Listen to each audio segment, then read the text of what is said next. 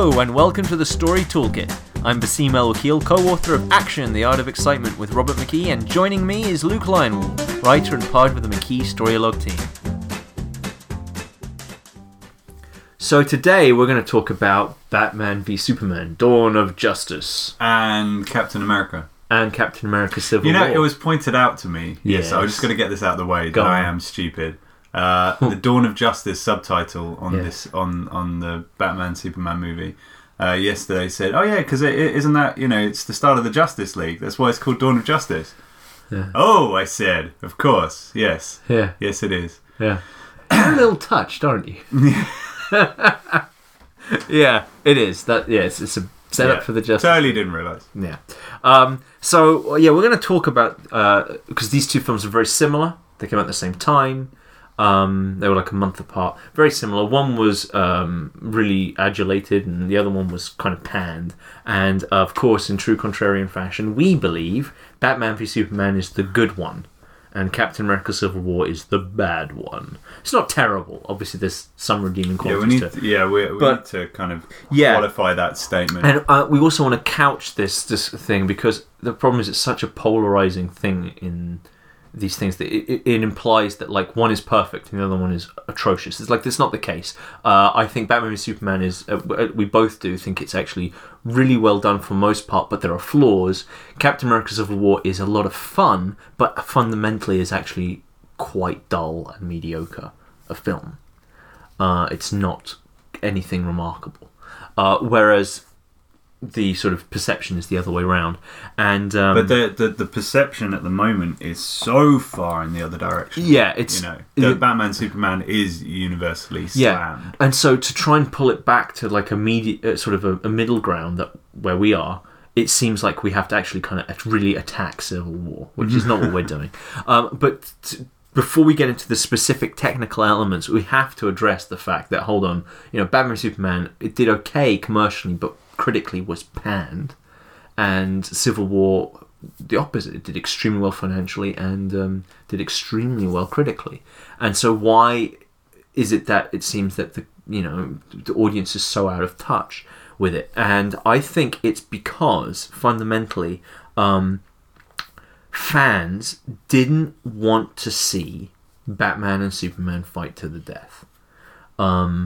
These characters are properly motivated to do that, which we'll get into in a minute. But if you actually go through comics and TV shows and cartoons, whenever Batman and Superman fight, which happens a lot of the time, there's always some sort of excuse, such as one of them is mind controlled, or there's a misunderstanding, or one of them is the evil version of them from another future or from another parallel world. It's set in a dystopic future where they're fighting each other, everything's gone wrong, and so on. There's always an excuse. It's not really Batman, it's not really Superman, they're not really fighting to the death. That's not just Batman Superman though, is it? That's other hero characters. Like you look at Age of Ultron, Hulk and Iron Man. Right. So in both Avengers films and in Civil War, the characters fight, but every time there's the excuse. As you pointed out, in Age of Ultron, Hulk gets mind controlled. In Avengers, Hawkeye gets mind controlled. There's a misunderstanding between Thor, Captain and Iron Man that causes them to fight. In Civil War, it's both. It's a huge misunderstanding, plus Bucky is mind controlled for the whole film. Yeah. Well, not for the whole film, sorry, for certain parts of the film. The whole film, it's a misunderstanding. And this is just weak writing.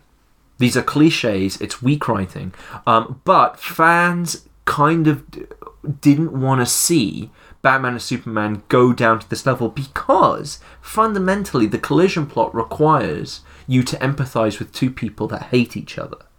And these characters, which is collision plot, the subplot of is a subgenre of action, where two heroes fight each other.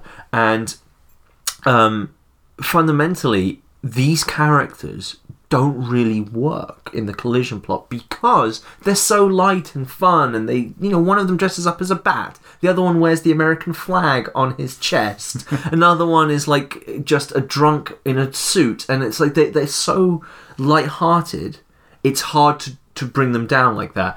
I think Batman v Superman, and and obviously you do as well, did that really actually fantastically well. I think it's the best I've ever seen anyone do that. But it's not like this is a new thing that people have tried to do. One of the big hypocrisies I've found is if you look at comics for the last 30 years, it's pretty much been heroes fighting each other and always dark and gritty all the time. Even Superman, like none of them get away with it. So like the Superman cartoon in 1992, which everyone loves, that story is about Superman being becoming someone so scary because Darkseid takes control of him that the human race gets scared of him, and that in turn becomes this whole plotline for Justice League Unlimited, which is the whole of the Justice League Unlimited is built around the fact that the human populace is so scared of Superman that they build a military installation that creates supervillains to fight Superman, one of whom being Doomsday. Right? People love that cartoon, but they hate the film that is essentially the same thing. In the comics, they had the Darkseid War and the Justice League comics by Jeff Johns and all these things, where Superman is not a nice guy, he is not a symbol of hope or any of these things. It's all dark, it's all gritty.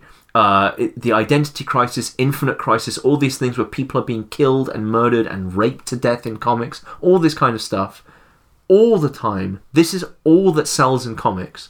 But for some reason, when it was done in the film world, they wouldn't buy it, and that's because there was no excuse. At least in the comics, there's an excuse. They get rebooted. It's alternate versions of them. In the DVDs, it's the DVD continuity. It's not the real continuity. Do you think there's something more permanent about having it there in film canon? And also because they're real. Ben Affleck's an actual human being. Oh, I see. Do you know what I mean? Like they're also real. Like I agree with you. Like it's the film continuity, but because they're real life people as well, there's this big stamp of this is the real Superman and Batman, and why are they behaving this way? And it's like it doesn't gel with the idealized version that they have of these characters, which is really bizarre because if you read the comics, those versions of those characters haven't existed since like 1970. Like Superman hasn't been the Christopher Reeve Superman for longer than I've been alive, right? I haven't grown up with that guy. I love that guy. For me, Superman is Christopher Reeve, but Christopher Reeve wasn't making those films when I was a kid, and I wasn't reading comics where Christopher Reeve was like that. I have to go back to find the comics of Spider-Man and Superman that I love. So there's this sort of hypocrisy element to it of what people were expecting and so forth. So what I'm trying to say here is like, yes, obviously, one was hated, but I don't think it has anything to do with the actual quality of the film. In fact, to make my point, I think it'd be very easy for Batman and Superman to have solved this sort of hostility of the fans and get them on board with going down this dark route, which they are willing to do. They've done it before, but for some reason they wouldn't accept the reality of it in the film. And my feeling is a simple solution would have been... Do you want to do solutions now, or should we save that for later? I'll do it now, because I'm thinking if I can just explain like why Batman v Superman and Civil War, why we're on opposite ends, why I think that actually the fan reaction is wrong, then when I get into the technical things, it's not just bashing Civil War, which is not what I'm trying to do. But if they had opened the film with the future that Batman dreams about, where Superman's taken over the planet and all that, if they'd opened with that, and in that they set up things that went wrong, that like they mentioned in the film, like you have to save Lois. Lois is the key, right? And Superman mentions you took her from her, and we presume he's talking about Lois. If they'd set up a few other things, like I should never have saved you in the Doomsday incident. That kind of thing. These cryptic elements. Then as the film plays out, the audience is looking for those linchpins of history. And if something goes the way that they said it went in the future, they go, oh, they're heading towards the darkest possible timeline. Yeah. And then the audience has a sort of excuse, which is they're trying to not go towards the dark world. They're trying to go towards a better one. And that might get the audience on playing the game of how dark is this going to actually get. They're set up for, oh, this is how it's going to get dark. Whereas what they didn't do that. They just kind of went, we're going to just put you in these sort of. So you're saying to the audience at the beginning, don't worry, this will get dark, but we're going to solve everything. Yeah, you see, here's the thing: if you do one of the presentational genres is the kids' story, the children's story, and that has a very important mood, which is it'll be okay. Yeah, and Batman v Superman, even if you're in your 30s... remind Pixar then, because Toy Story 3, that was not going to be okay. Yeah, it was. You knew it was going to be okay. It's like, hey, look, it's going to get sad, but it'll be okay. But Batman v Superman, it's like they never kind of tell you it's going to be okay. Civil War, they do. There's a sense of it's going to be okay. Yeah. Guardians of the Galaxy, it's going to be okay. But Batman v Superman, they get rid of that. And I think fundamentally, even if you're in your 30s or your 40s and you're watching Batman v Superman and it's dark and adult, it's still a kid's story, and you kind of need that reassurance, that little escape hatch that says, hey, it's going to be okay. And people are not willing to play, they're not willing to play the game of dark tragedy with characters that are fundamentally children's characters. Sure. And there's nothing wrong with that. I don't have a problem with Batman being a children's character, and I think the way they did Batman v Superman was really good. But I'm willing to go along with that. I think a lot of people weren't. And you think the problem was that because it really was, most people weren't willing to go along with that. Most people just weren't willing to go along with it. Whereas Civil War, people were willing to go along with anything because it was just a lot of fun, it's glamorous, and they've been set up for 12 films that this is going to happen. So that's the case. Whereas Batman v Superman, that wasn't the case. So I hope I'm making that clear that, like... Batman v Superman, we're going to show, hopefully, we're going to explain, is better than Civil War, and that will hopefully, elucidate some interesting writing principles. Saying just from a technical point of view. From a technical point, it's better, and the reason why it didn't do nearly as well is not because of the quality of the writing, but because of something to do with the perception of the audience, which is they didn't want these two characters to fight to the death. And you could, the psychological reasons for that, whatever. But as I say, it's something to do with the kid's story, something to do with hypocrisy. People fans don't like Zack Snyder, fans don't like Ben Affleck, that kind of stuff. People really didn't like Ben Affleck being Batman. They were making jokes about Daredevil and stuff, and it's just like, he's an actor and a director. What's this nonsense? So there was a lot of childishness there, and a lot of the bad blood of Batman v Superman has nothing to do with the film and everything to do with the sort of reaction around it. And I'm not one who normally goes, well, the reason the film did badly is because of the audience. But in this particular case, it's absolutely true. It's very, very, very rare that I would say that, but in this case, it's true. This film was attacked before it opened by people who saw advanced screenings and were telling people not to go watch it. Whereas, say, with The Force Awakens, people had a 2-week hiatus on all spoilers for everyone. And Force Awakens was not a good film. And people came out and go, yeah, it wasn't that great, but it made me like Star Wars again, whatever things. But there was this thing of no one talked about it for 2 weeks. Everyone was really cautious about making sure no one could ruin it. Batman v Superman, exact opposite. Before it came out, I remember with John Carter, it was panned, but it wasn't panned by audiences. It was panned by critics. Not even really by critics. It was I heard it panned by critics. Yeah, but it was mostly panned by Disney itself. Disney didn't want to do it. Yeah. But so it's really rare that you get a thing where before the film comes out, the entire atmosphere is made toxic. Either by things like Variety, the press, who say, look how much it cost, look at the extravagance, look at this actor, don't we all hate this actor, scandals, things like that. That's generally what causes a toxic atmosphere that causes no one to see it. But with Batman v Superman, in this particular case, the toxic atmosphere was created by the fans who kind of claimed a sort of entitled ownership of how these two characters must be portrayed, even though they were portrayed in the most popular way they have been for the last 30 years. Okay, let's get on to some nuts and bolts then. Yeah, okay. What do you want to start with? We talked a little bit about motivation. Let's do that then. Yeah. Okay, so as I pointed out, motivation, when you do action, The subgenres sort of break down depending on the nature of where the conflict is coming from. So is it coming from the environment, like in Jaws, for example, it's from a shark or a disaster movie, right? Is it coming from institutions? So is it like a tyranny type story, a rebellion story? Is it coming from criminals? Is it coming from time? So Back to the Future, or X-Men Days of Future Past, that kind of thing. Or is it coming from individuals? Gang leaders and small world. When it comes from individuals, one of the ways you can do this is the collision plot, where you have two heroes fighting each other. So the conflict is basically the hero is split between two characters, and those two characters fight it out. And sometimes there is a villain manipulating them. Sometimes the heroes are also the villain. Do you always need a villain? In action? Sorry, not always need. Of course you always need a villain. I mean, do you always have a villain manipulating the two characters? No, you don't necessarily have to have a villain manipulating characters to have a collision plot. You could, for example, Looper. Remember the Bruce Willis? Yeah. Okay, so Bruce Willis and Joseph Gordon-Levitt, there's no villain manipulating them. They're trapped in a collision because they are both hero and villain. Sure.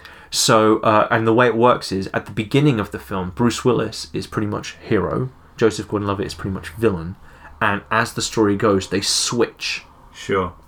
And so at the end, if you remember, Bruce Willis has gone full villain. And Joseph Gordon-Levitt actually becomes a full hero, right? He sacrifices himself. Yeah. So you don't need to have a villain pushing them, but the idea is you can't ignore the villain role. So where in action you need the villain, because the villain is what generates the spine of action. So you need a villain. So the options are either the heroes are the villain, or there's an external villain who is manipulating them, or some combination of the two, which is the case with Batman v Superman, by the way. Batman and Superman both have elements of the villain. Batman more so than Superman. And Lex Luthor is also manipulating them a bit. But in the collision plot, the big thing is you have two heroes, so the audience empathizes with both. And you have to motivate them effectively to fight to the death. They can't just have an argument, because then it's not action. Action's about life and death. An argument, so what? You need them to be fighting to the death. Two heroes, you empathize with both. And so the big question is, how do you motivate the audience, the characters, to fighting to the death and keep empathy? And there's some really great ones, like Troy. Remember Troy? Yeah. That was the heart of Troy. Achilles versus Hector. Hector's full hero. Troy's hero villain. The X-Men prequels. Magneto and Xavier, right? Magneto starts off hero, becomes more villain as the story goes on. So Batman v Superman is a collision plot, and you need to motivate them. And as I said earlier, when you're motivating these characters, the two big cliches are mind control and misunderstandings. One of the characters is tricked into finding the other one by the villain or whatever. And this is the reason this doesn't work. The reason these are cliches and they don't work is because they don't motivate the character to fighting them to the death. That's the problem. Because as soon as they're not interested in killing them, they're interested in solving the misunderstanding. Because the plot has a ripcord, basically. The plot has an off switch. Yeah. So in Troy, for example, there is sort of a misunderstanding, right? Hector kills Achilles' cousin. Yeah. There's a misunderstanding there, but actually, the misunderstanding is he wanted to kill Achilles. Right? There's a misunderstanding, but they're not fighting because of a misunderstanding. They're fighting because they're in a war. They have to kill each other. We don't want Achilles to kill Hector. We don't want Hector to kill Achilles. We don't want them to kill each other. We want them to somehow work it out. But at the same time, it's a war. We know that they can't, and we accept that one of them is going to go. This is why the movie dies after that fight takes place. After that fight, the film loses everything, because that film is the core of that film is the fight between Hector and Achilles. And once Hector dies, and that resolution plays out, we don't care about the sacking of Troy. Yeah, it's too late for that, and it just carries on for 30 minutes and loses all the emotion that it had. So, but you see, like, you have to motivate them. So Batman v Superman said, okay, how... They got Chris Terrio and Ben Affleck on board, and Chris Terrio and Ben Affleck did Argo together. Right? And Argo's excellent. Okay, Ben Affleck is a serious filmmaker now. He's not the guy who did Pearl Harbor anymore. right? He's moved on past that. He's not the guy who's a jerk in Mallrats. He's a serious guy. Like, he's so good now, he can do Gone Girl. He was the bomb in Phantom, so. He was the bomb in Phantom. But he was in Gone Girl, right? He was the star of Gone Girl. He didn't write that. He didn't direct it. And he's excellent. Like, he's become a proper actor, proper director. He understands story. And he brought Chris Terrio with him, who wrote Argo, and it's just excellent. And they sat down, and Zack Snyder, I didn't really appreciate this until this film. Zack Snyder is a true collaborator. He listens to people all the time. He did it with Man of Steel. Obviously, Nolan and Goya had a huge hand on Man of Steel. That's not a full-on Snyder film. Snyder listens to people, which is excellent. It's really rare you get that. So he listens to everyone. So they had to motivate these characters, and so they go, how do you motivate Batman into wanting to kill Superman? Like, honestly, how do we do this? And they went, fear, paranoia. He's terrified of Superman because Superman is terrifying, right? And they just made that so clear and so perfect. Now, I don't know if this is true, I heard that originally it was Man of Steel 2, and Lex Luthor was the one in Metropolis watching Superman destroy Metropolis, and that was Lex Luthor's motivation. Ah, right. And they went, we want Batman in the film and everything. They went, okay, we'll give Batman Lex's motivation. And whoever did that, I think that's an improvement. I actually think that wouldn't work as Lex Luthor's motivation because it's built on a misunderstanding of the character. Lex Luthor just thinks Superman's evil. You just show him he's good. That's not enough. Lex Luthor's twisted inside, right? You can't just go, oh, yeah, it's because Superman's really bad. So, oh, actually, no, Superman's okay. Yeah, we can get on now. That wouldn't work, right? He has to be more deeply motivated. It wouldn't work for Lex. Wouldn't work for Lex. But for Batman, absolutely perfect.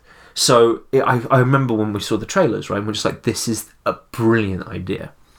So that's how you get Superman to do it. And then, Batman to just kill Superman. Quickly, but I don't want to dwell too much on the fan thing. But going back to that, I remember one of the big criticisms I read after seeing the movie and trying to figure out why people hated it. Someone said, well, the motivation of the characters wasn't clear. Yes. Why did they do this? And yet Batman's motivation is stated in the trailer to the movie. See, here's what's interesting. When someone says, what's the motivation? Why are these characters doing anything? And you go, as you say, like, it's in the trailer. Yeah. Like, it's not even in subtext. It's so clear. That tells you the problem is not the film, it's their empathy. Sure.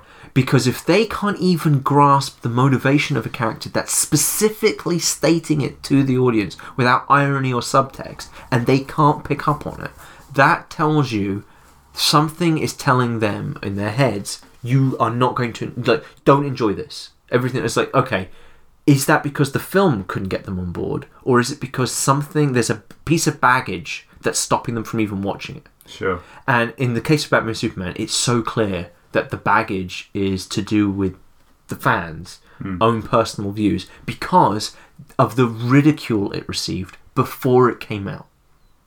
And I don't mean like, when they cast Ben Affleck. I mean, the week it came out, you had the early things and people were jumping on the bandwagon of it's terrible before they saw the film.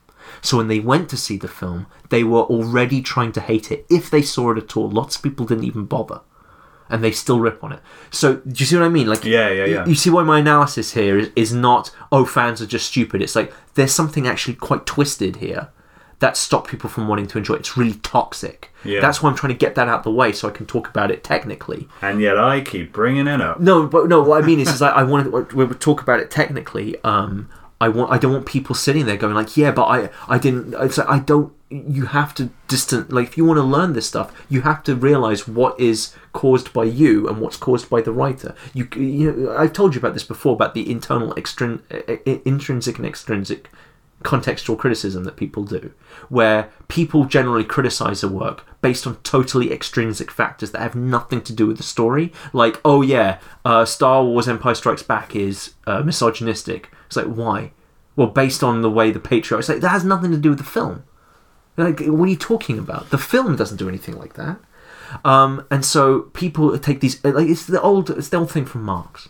Karl Marx sort of started doing this. And it's just where, like, depending on the economic background of the author, that tells you whether or not the story's good or anything. It's like, that's nothing... What are you talking about? Herman Melville's racist. What?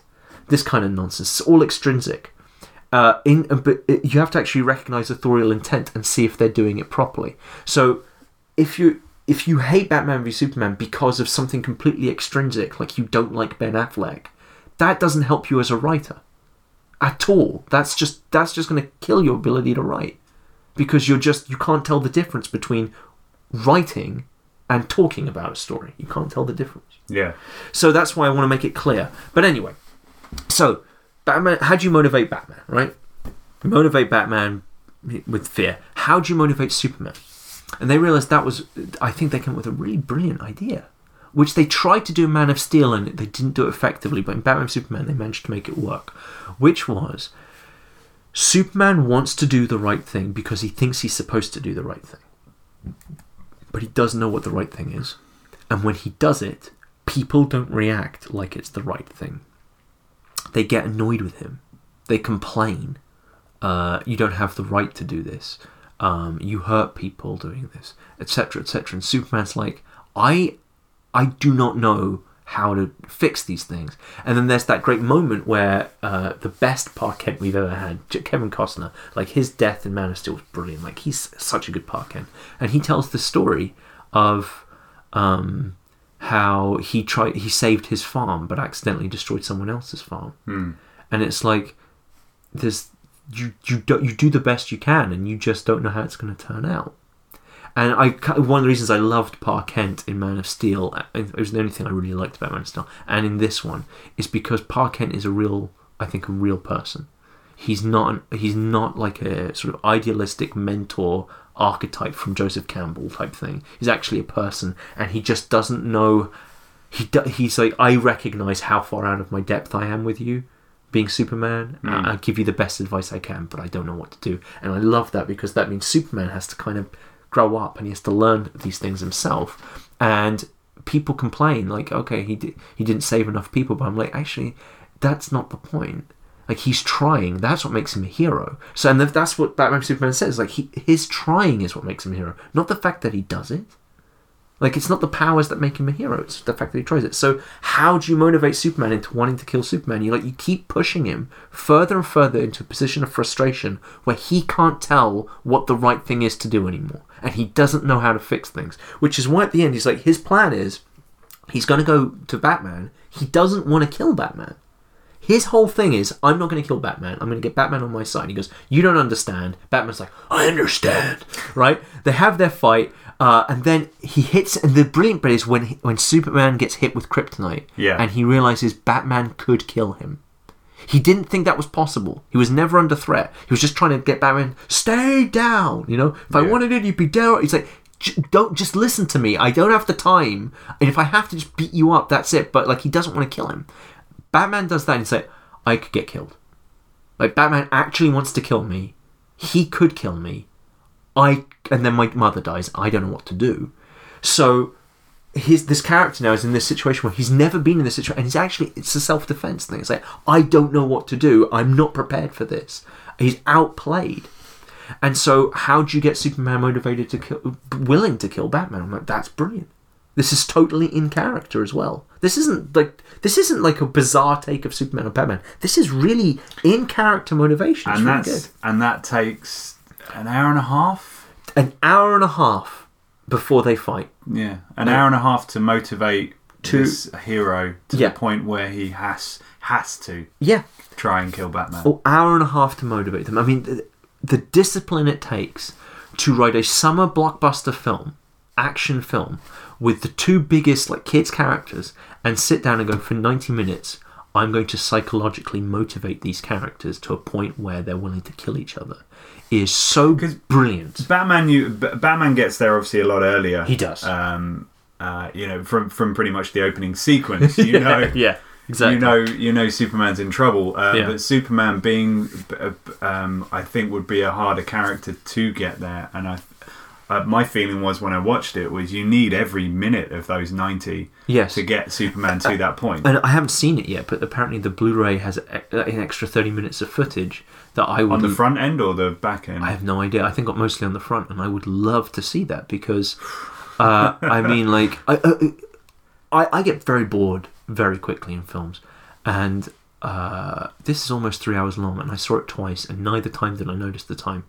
It just didn't drag for me. I was just so enthralled both times because the way they're building on these characters was just brilliant. And of course, motivation is key, because once you bring these characters into this situation, here's the great thing. You see, look, if you're motivating these characters to the point where they're in a situation where they're willing to kill each other, it becomes so exciting because the audience now sits down and goes, how are you going to get out of this? Yeah. That's the moment you need, for me, in an action movie. You need that point where you go, I just don't know the answer to this. Right. You're not you can't second guess it. You just don't know what the writers are going to do. The characters are in true danger. Yeah. And you don't see the out. Okay? You think there's probably an out, but you don't know what it is. And they got there with this movie, because there's the look in that fight when he gets hit with the kryptonite and Superman finally tips over the edge into, now what I have to do is try and kill Batman. There's also fear on his face. Yeah. Because he realises that I'm now fighting one person who can actually kill me. Right. And not only that, I actually remember when I watched it for the first time and Superman lands to see Batman, and Batman goes, here I am. Yeah. Right? And I remember I just shuffled to the edge of my seat going like, how are you getting out of this? Like, seriously, I was just like, this is brilliant, because Batman's really going to kill him. Yeah. Like, there's no hesitation, right? We know he's going to kill him. I'm like, I don't know how you're going to get out of this. This is crazy. I've never seen... In fact, now when I think about it, when it comes to collision plots, I can't recall the last time where I really felt like with Hector and Achilles, I knew Hector doesn't make it out, right? But this, I'm like, I don't know how you're going to get out of this, because they both have to live, right? Yeah. So how do they do it? And it has to be in character, and it has to be brilliant, and it has to be a beautiful payoff to a fantastic setup. And they went Martha, and I'm like, this is genius. Yeah, no, this is one of the sticking points for me, but genius for you. I thought you know the history of the characters, and I wasn't. And also, a guy at the beginning of the film sort of says, the guy in the audience when I watched it ruined it. So when I watched the film,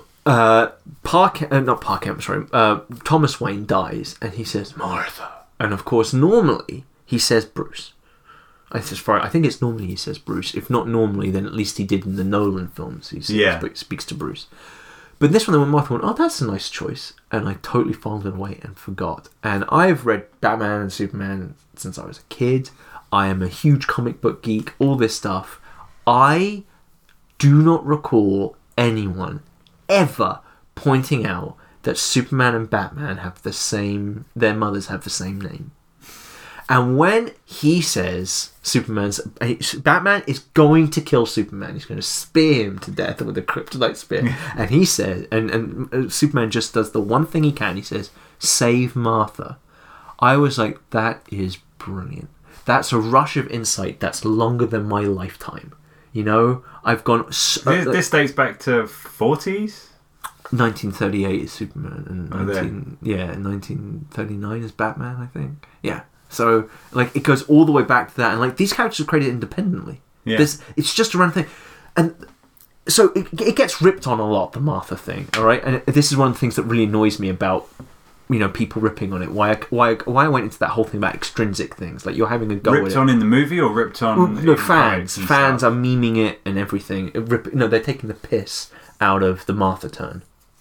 From this movie. Yeah, right. All the time, and the reason. I made this whole point about the extrinsic stuff and everything was people aren't respecting how brilliant that is.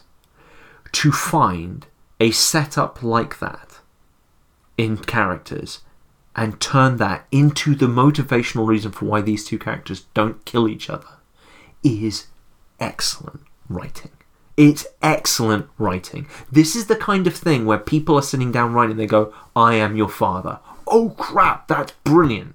This is the holy grail of writing, to find an invisible setup that no one will see coming, that is completely in character, that changes everything that came before it when you reveal it. It's the Usual Suspects type twist, that thing.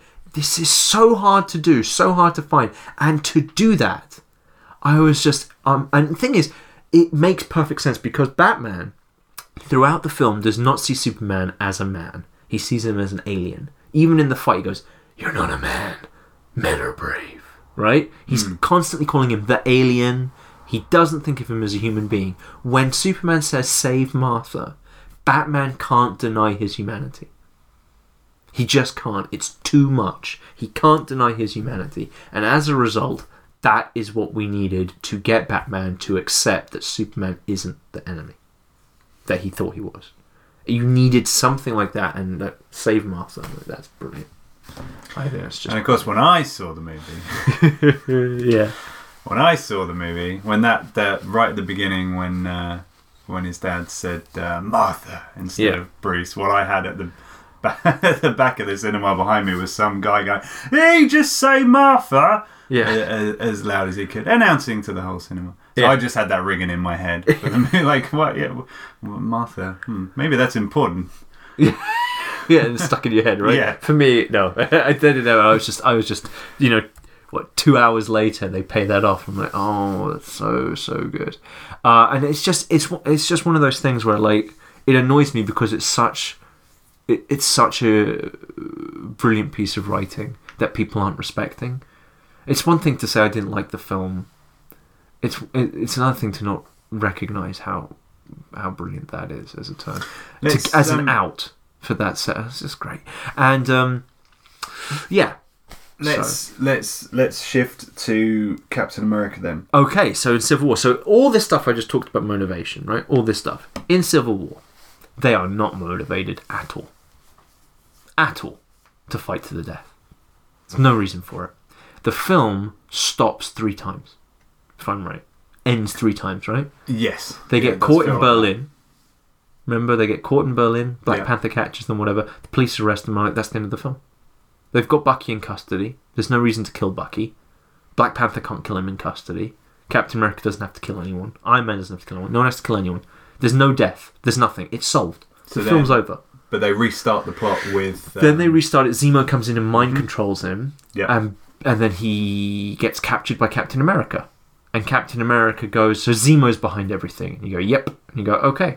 That's the end of the film. And then... The end of the collision plot, you mean? Yes, the end of the film. And then they go to the airport and he says, like, "Zemo's behind everything." And Iron Man's like, "Yeah, I've decided not to listen to you for no reason at all." Great. Then they have their fight. And then Iron Man... The next scene after this goes, "Oh yeah, Zemo is behind everything. I was wrong." That's the end of the film. And then they have to try... That's why at the end of the film they're trying to motivate Iron Man to get into a fight with the videotape of his dad. Yeah. It's like, you know Bucky got mind control. You know Zemo is behind all of this. Why would you fight Bucky? It's like, "You killed my mother." Like, and like Captain America didn't tell him, and it's like, what do you mean he didn't tell him? Captain America didn't even really know. Like, it was kind of hinted at in Winter Soldier, but he never really knew. And it's just like, this is not motivated. This is not in character either. And that's another thing. They're not in character. They're on the wrong sides of the Sokovia Accords. Captain America's a soldier. Of course he's up for government regulation. Iron Man's the guy who in Iron Man 2 went, "I have successfully privatized world peace." Right? Iron Man's MO is this: I make a problem, I fix it. What Iron Man would do is he would make a governing body of himself and other people to regulate themselves, and it wouldn't be government sponsored. There's no way he'd trust agendas or anything like that. Captain America and him would go, "I think we should be held to a higher standards than our own. We should go through the appropriate justice system, etc." That's what those characters would do. That's what they did in every film, except in Civil War they just decided to switch the roles. Why? It was the same problem in the comic books. In the comics they had that same thing. Plus, the Sokovia Accords don't matter to the film at all. I wrote a synopsis of the Captain America Civil War film for the action book, and I forgot the Sokovia Accords, and I realised afterwards that I left them out. And I don't need to put them in. There's no point for them. You could have opened the film with the Geneva thing getting blown up and by Bucky. That's it. The reason Iron Man and Captain America are on opposite sides is not because of the Accords. It's because Bucky is the suspect in the blowing up. That's it. So the motivation is Captain America has to choose between 2 friends, Iron Man and Bucky, but Iron Man isn't motivated to kill Bucky. You needed to get that thing. If they had opened with Bucky's with it being exposed that Bucky had killed his parents, And like Iron Man's like, we have to get this guy to justice. He killed Black Panther's dad. He killed this guy's dad. So forth. He's an assassin. He has to be held to justice. And Captain America's like, he's been mind controlled. So like, it doesn't matter if he's been mind controlled, says Iron Man. You know, we've got to do this. But that's not the case. And so the motivation is fuzzy. They're never motivated to kill each other. And so at the climax, when they're fighting, you never get the sense that Cap and Iron Man are actually going to kill each other. It's never there. There's also... it's just, as I pointed out, it's literally a civil war. Yeah, a civil disagreement. Yeah. There's the scene as well, the airport scene. Yeah. Which is the best sequence. Yeah, it's lots of fun. Yeah, it's great lots fun. of fun. But even in that sequence where the characters face off against each other, yes. the characters know they're not motivated. Yeah. They state as much. Yeah. To each other. Yeah, Hawkeye and Black Widow, right? Yeah. Yeah, Hawkeye says, we're still friends, right? Exactly. So, what do you... So there's no... Where's the war? Exactly. Where is it? What's going on? Ant-Man's making jokes. Yeah. Spider-Man's making jokes. There's no sense of danger in the film. At all. Do you think they consciously stayed away from that to keep... I mean, we mentioned the kids' movie at the beginning. No, I don't think it was a conscious decision. I think it's just a mistake. I think if you actually watch the film, it's really clear that we are supposed to get really invested, and it's like this is the end of their friendship. Right. It's not the end of their friendship. Their friendship's never really under any... They just argue. They just argue.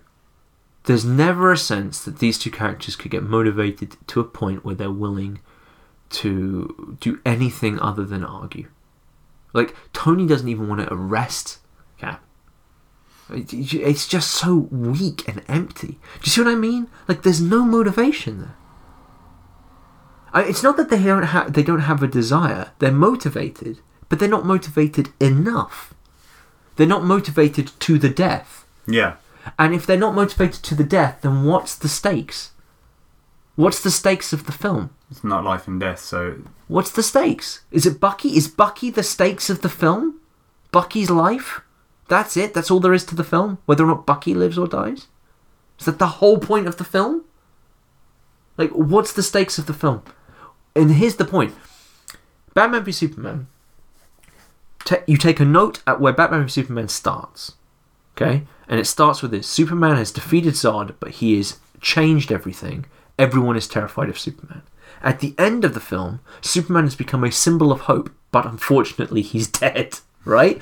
And Batman has decided he's going to help make the Justice League with Wonder Woman. In other words, Superman has gone from this terror, this nightmare, to in death he's become the symbol of hope for that they're going to usher in a new age of heroes. Right? Yeah. Captain America: Civil War. At the start of the film, Captain America and Tony Stark are friends who are Avengers who aren't really regulated by anyone. At the end of the film, they are friends who aren't really regulated by anyone, but Captain America doesn't live in Tony's house anymore. That's the turn of the film. That's what I mean by they're not motivated. It's not that they don't have reasons. It's not that they're... forget it. Let's say they're on the right side of the fight that you want. They're like, whatever, it's in character. Fine. All that stuff. They're not motivated enough. They're not willing to do enough. There's no stakes. They're not fighting for anything. They're not doing anything. People complain like about stories that are very small, like education stories. But these characters go to the end of their line, and changes happen. They go from a meaningless life to a meaningful life, but like maybe all that they do is like in About Schmidt, for example, all that happens is Warren Schmidt sends a letter to a kid. But that's enough to get this huge change. He's motivated for meaning. In this, like they have all these big fights and all these things, but they're not motivated behind them. So you have these lovely set pieces. There's two scenes in the film that are really cool. There's the Berlin chase and there's the airport scene. They're lots of fun once you're in them. But getting into them and getting out of them, there's nothing there. They are motivated in the slimmest, weakest ways. And what that means is you never get that moment which is, how are they going to get out of this? And because you never get that, There is no great payoff. And I think already, the DVD hasn't come out yet, but I think already it's starting to show that really this film is just the airport scene. There really isn't anything to it.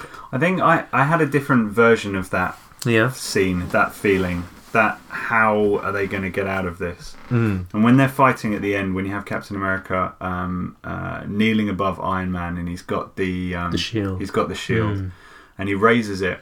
And Iron Man's lost his helmet, so you know if he strikes him in the head, you know this could be the end. Yeah. Except I had this overwhelming sense that, of course, he wasn't going to kill him. So I wasn't asking the question, how are they going to get out of this? There was a different tone to the question. It was more like, okay, how are you going to get out of this satisfactorily for me?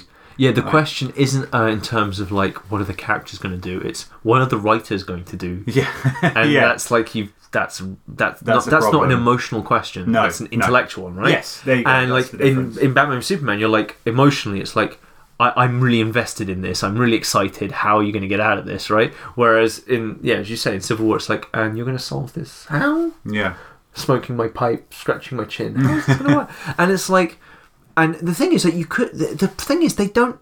If you're going to, the problem is like this standard that I'm holding them to of motivation. It's not that you have to do it like Batman v Superman or whatever. It's that if you're going to make your story about Captain America in Civil War fighting to the death, which is what the film is about, you actually have to motivate those characters to fighting to the death. Misunderstandings and mind control don't do that. They never do it. And so as a result, the film fails. That's it. It doesn't matter how much fun it was. It fails. And the more... from a plot point of view, because clearly from box office point of view, it didn't. But it's gonna, and the thing is, and clearly from a time point of view, it failed because I'm convinced in a few years people will not care for this film. Avengers has shown its age already. The first one, right? People go, oh yeah, there was some fun bits. That's it now. That's the best you can hope for the Avengers. Avengers: Age of Ultron has already been derided straight out the gate. No one likes that. That film is not done well. It did well commercially, but everyone's like, that was rather disappointing. Civil War, people really like it, but it's going to get more and more disappointing as time goes on. Whereas Batman v Superman, I think you never know, it might come back. People might get over it, but like, what I'm trying to say is, I'm not saying Civil War is bad because it's not Batman v Superman. I'm saying that motivation doesn't exist, and so Civil War can't do the thing it's promising its audience it will do, which is give you a satisfactory fight to the death between Cap and Iron Man. Or even, not even necessarily a fight to death, but a satisfactory conflict between these two characters. These two characters fighting is the driving force of the film. It's called Civil War. Okay? The whole film is about their collision. And to get a collision properly done, you have to motivate these characters effectively. They are not motivated effectively. The whole film kind of falters. And so, anyway. Are you going to let me play devil's advocate just for a moment? Yeah, you can. Batman vs Superman came out first. Yes. Obviously preceded by the toxicity. And so you watched that movie and you enjoyed it. Yes. It took me a while to then go and see it myself. But you saw that movie, you enjoyed it, etc. Were you already hating on Civil War before it came out? So, yes and no. I really didn't like the comic. I thought the comic was really bad. And as I was watching the trailers, I kept going, where's the motivation? That's all I kept asking in the trailers. I kept thinking, they haven't put the motivation in the trailers. There's no motivation. I thought there might be in the film. Yeah. I'm quite willing to accept that, sometimes trailers just don't advertise the key things. But I was watching, like, I'm really worried about the fact that there's no motivation in these trailers. I was sitting there watching the trailers like, that's a cool bit, that's funny, that's cool. I was really excited for Spider-Man, like, super excited for Spider-Man. Like, under Russo, I was like, this is so cool. I was and Black Panther as well. I was really excited to see those characters. But at the same time, like, this looks like it could be a lot of fun, but they have to solve this problem. That has to be in the film. Hopefully it is. And I remembered Zemo is in the film, but he's not in any of the trailers. Yeah. And I thought Zemo might be the solution. So I kept hoping that they would solve it. And I sat down and I'm watching it. And I actually had the thought you had, because by then the toxicness of Batman and Superman so upset me. And I was just sitting there watching it going like, am I hating this because I want to? And I'm just sitting there going like, guys, just give me a reason. And after the second time they ended the film, I'm like, no, this is the problem with the film. It just keeps stopping. They don't have a spine of action. They keep ending the film because they haven't motivated the characters effectively. This is just bad writing in any genre. It's a real shame. But okay, well let's end it there, and we'll do a second one on this where we'll talk a bit more about other aspects, because this is just about motivation. We'll talk about other aspects. That's probably a sensible plan. Okay.